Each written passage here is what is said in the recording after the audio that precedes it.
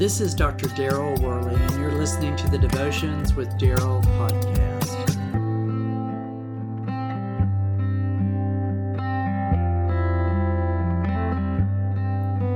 Have you ever experienced a championship football game where your team is losing 13-0 at the end of the third quarter? I imagine that many of the fans watching the game who have absolutely no relationship with God at any other time have suddenly decided to pray to Him anyway, seeking for Him to somehow turn the tide of the game. Although many prayers are uttered over football games, I'm not sure how seriously God takes them, because when you stop to think about it, both teams have people praying for them to win, and in the end, only one of the teams can be victorious. Well, that is true unless they happen to tie the game. But even then, the game will go into overtime. My family experienced this one time when it took 3 overtime periods for Texas A&M to finally declare victory in the game. That particular game was not a championship game, but the victory was just as great. Somehow, championship games have their own special place in the significance of a victory, particularly if the winning team has notoriously lost many games in the seasons before the present game. Samson had dealt with a great deal of loss, but now he was facing the championship moment of his life in this passage from Judges. Samson said to the servant who held his hand, "Put me where I can feel the pillars that support the temple, so that I may lean against them." Now the temple was very crowded with men and women. All the rulers of the Philistines were there, and on the roof were about 3,000 men and women watching Samson perform. Then Samson prayed to the Lord, "Sovereign Lord, remember me. Please, God, strengthen me just once more and let me with one blow get revenge on the Philistines for my 2 eyes."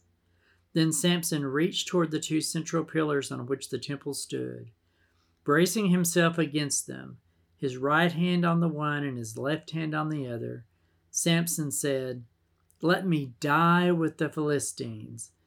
Then he pushed with all his might, and down came the temple on the rulers and all the people in it.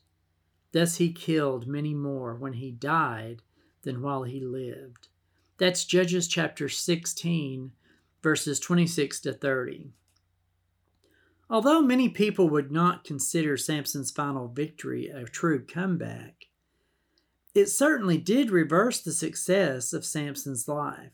His sin had brought him to such a place of humiliation as he was paraded in front of the Philistines as they mocked him. Samson had ultimately reached a low point in his life as he asked to be propped up because he no longer had eyesight. In this low moment, Samson asked God for the strength to avenge himself. Then Samson pushed over the pillars of the temple of Dagon, the Philistine god, and collapsed the building. This resulted in his death as well as the deaths of thousands of his enemies. It was noted that Samson killed more Philistines at the time of his death than he did during the course of his entire life. God is able to use anyone, even Samson, with his sinful flaws and uncontrolled passions. God uses him to judge Israel and punish the Philistines. We should take comfort in the fact that God is able to use anyone for his purposes. We should never think that the circumstances and directions of our own lives don't matter.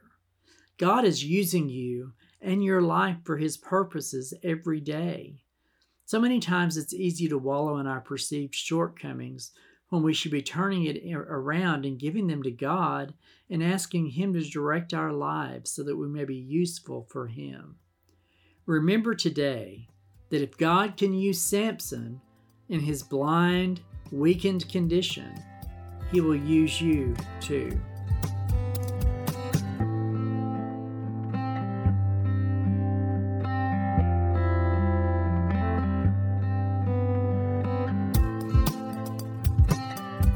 God be with you till we meet again. Till next time, this is Dr. Daryl Worley, praying that you have a blessed day filled with the richest blessings from God.